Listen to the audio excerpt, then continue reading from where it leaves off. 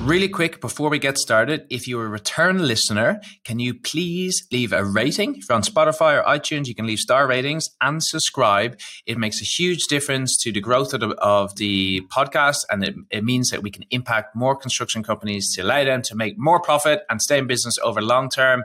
And that's all we want to do. So please leave a rating and subscribe. And now let's get on with the show.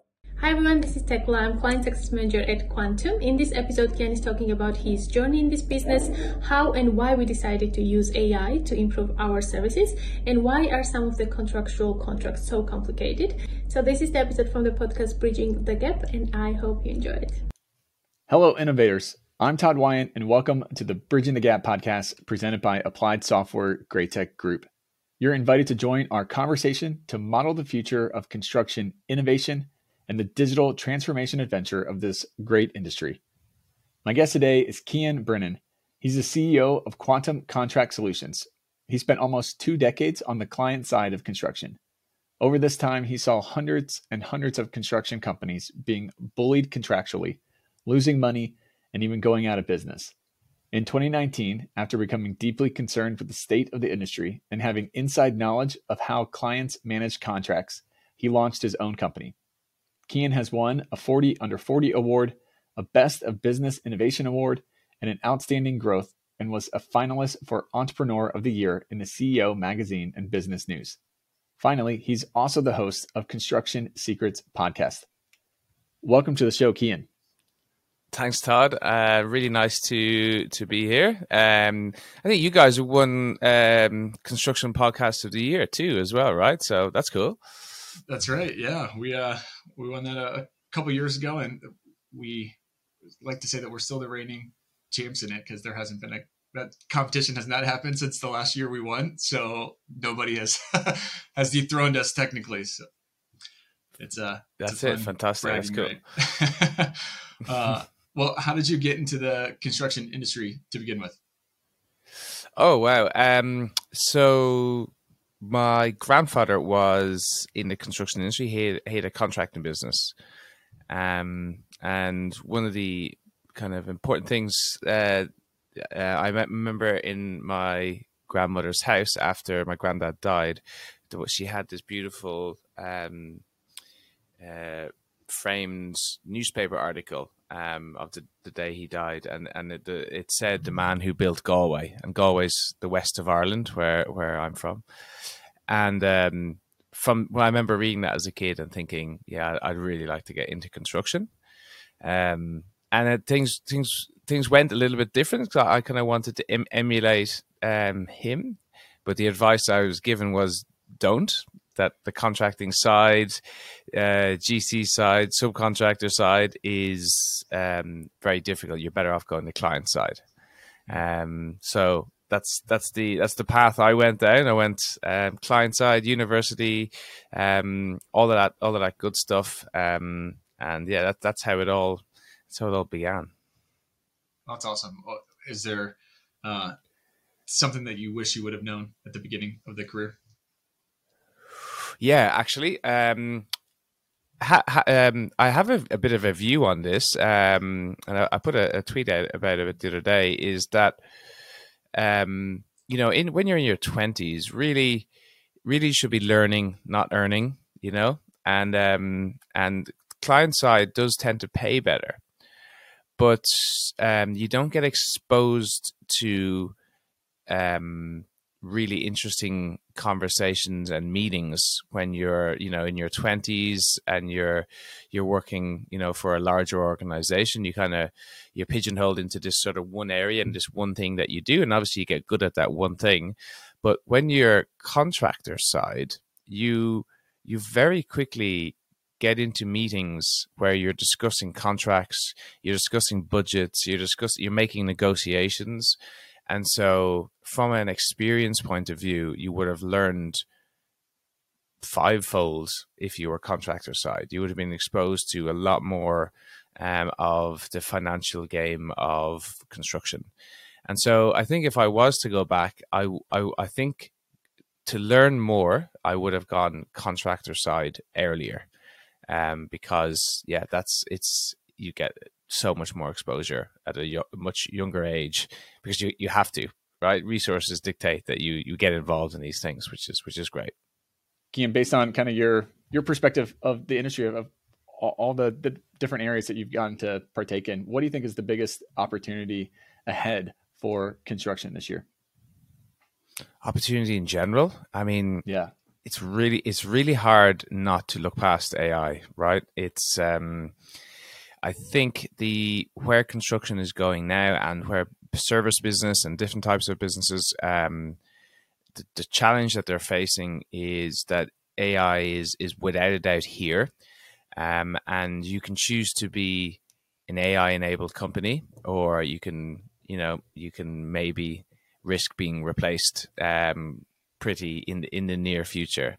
And so when I'm looking at how AI will impact the construction industry, I'm not of the opinion that people are going to be replaced. I think eventually, of course, they will. But I think if you're the type of company that wants to innovate and down the line, when people are looking at different services and different construction services, they're still going to want to come to you, provided that you have AI enabled in the back end to be able to deliver a better product. They're not going to want to incorporate their like a GC, for example, and they're not going to want to do the contracts like AI stuff themselves. They'd rather have a third party who's done all the prompts, done all of the investigation, knows how to manage it. That's a valuable business in the future for people, and that's where I think the industry is going in all different facets. So you can choose to be AI enabled or choose not to. And as a company, we've just added it to our culture that we are an AI enabled company, and I've challenged the team this week to see if they could replace themselves with AI, what they could, what tools that they can use. So that's the plan for this week. So next week's team meeting, we're going to discuss what platforms that they have been able to make their jobs more efficient. Yeah, that's a really interesting thought experiment. What was the reaction to when you rolled it out? I think it was quite interesting. I thought I'd have to do this big sell to people that, the AI is super important, and but everyone was like, yeah, 100%. We need to be the type of people that are using it. And so, yeah, it was taken on really, really well, I think. Mm-hmm. Yeah, I think it's been fascinating. Obviously, ChatGPT has been everywhere. You can't go anywhere without somebody saying something about it. But that whole concept is super fascinating, and it's clearly the way everything is moving. So you got to be willing to risk it and kind of jump out there and figure it out early, because other people are going to be doing that. Yeah, we're using ChatGPT every day now. So even just in, so obviously copy, marketing, and that sort of stuff, it definitely helps just very quickly give you ideas and to rewrite stuff for you. But also in our customer delivery, when we're talking about, when one of our clients sends in a contract to be reviewed, for example, we respond letting them know that we've received it.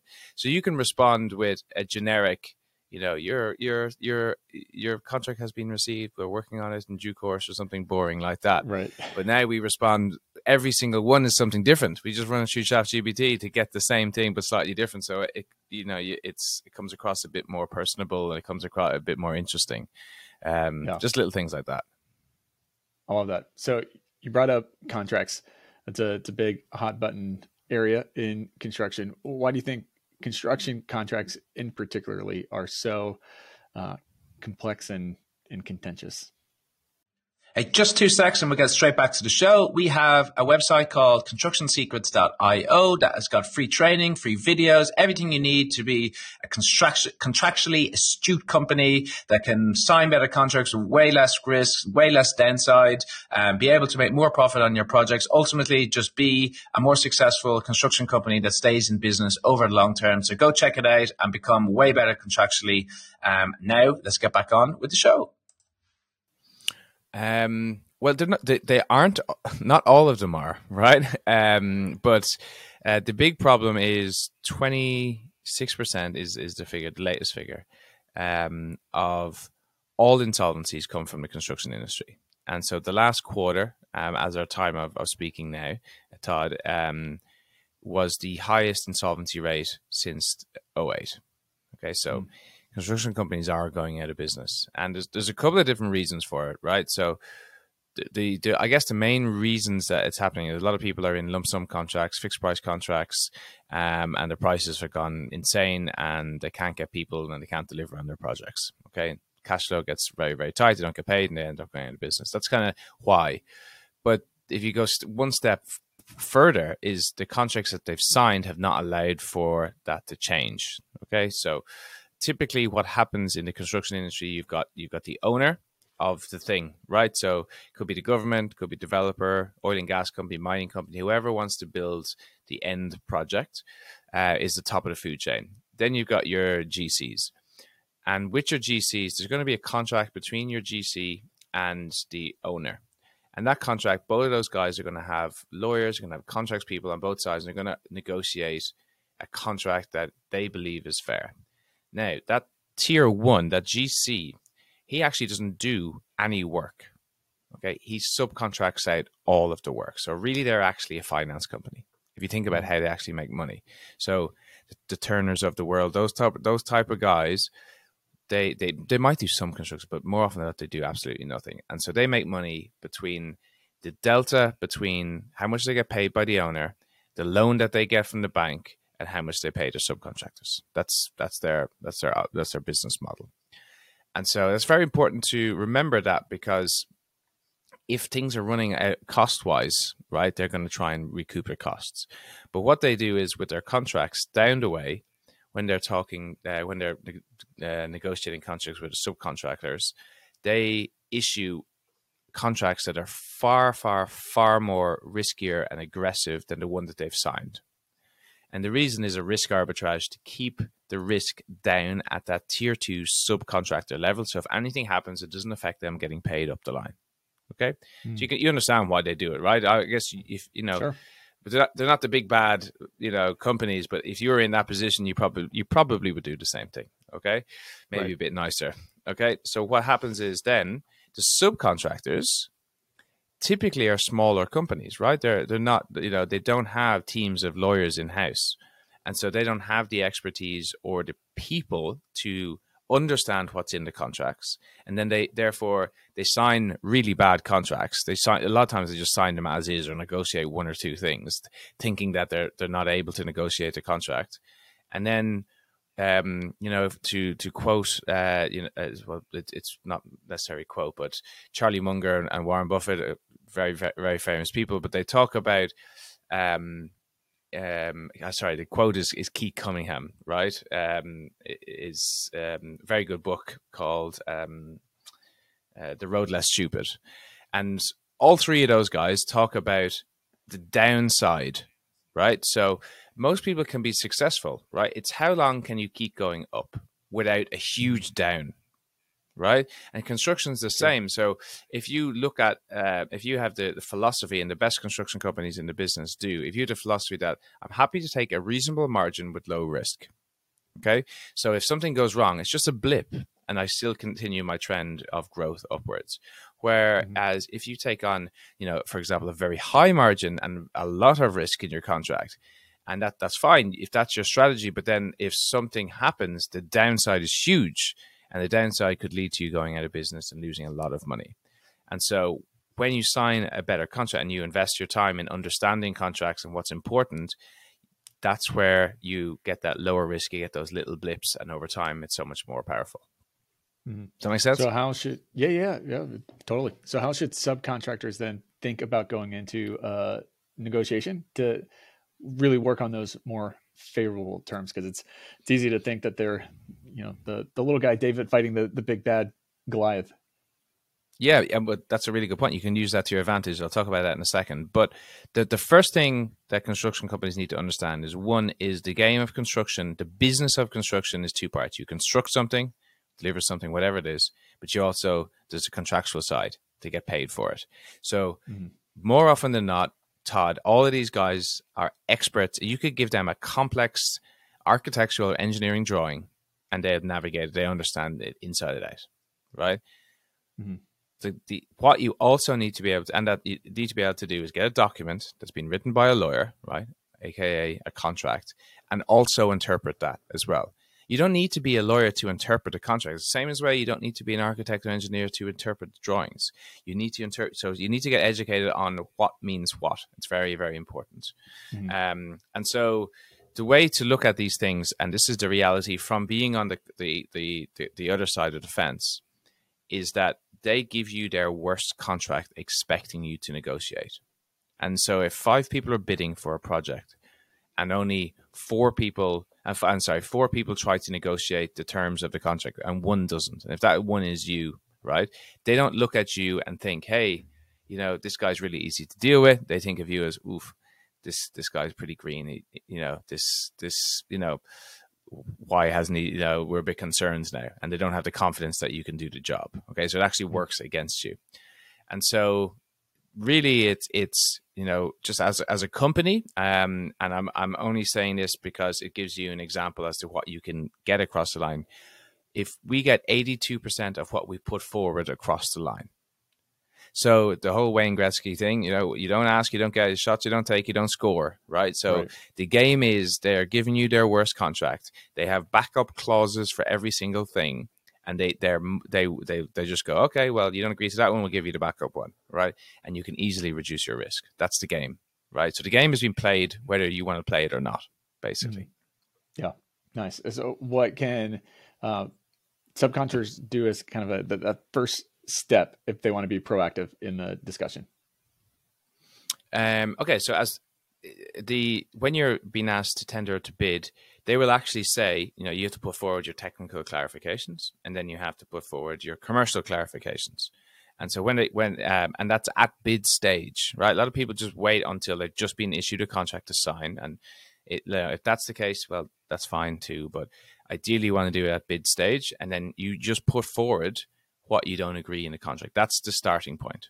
Okay. Mm-hmm. And even to go back a step, if you wanted to sit down with insurance company, or once you understand the contract, come up with a set of commercial principles for your company to say, we don't sign up to X, Y, and Z, right? And then as part of your bids, you can just put in that document saying, hey, our bid is based on the acceptance of these commercial principles.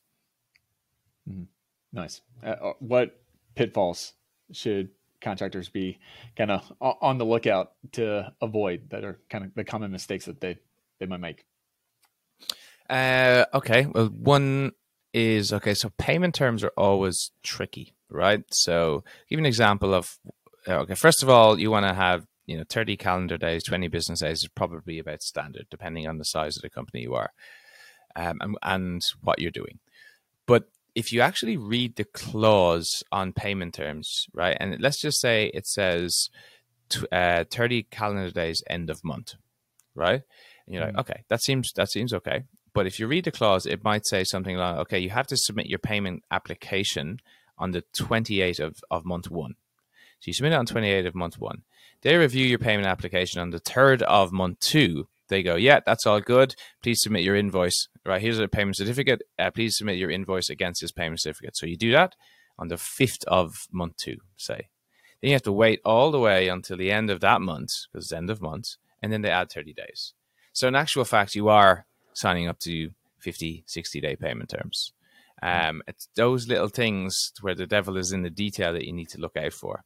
Another one is termination clauses. A lot of the termination clauses will be one way, so they'll have all the different ways that they can terminate you, but you can't necessarily terminate them.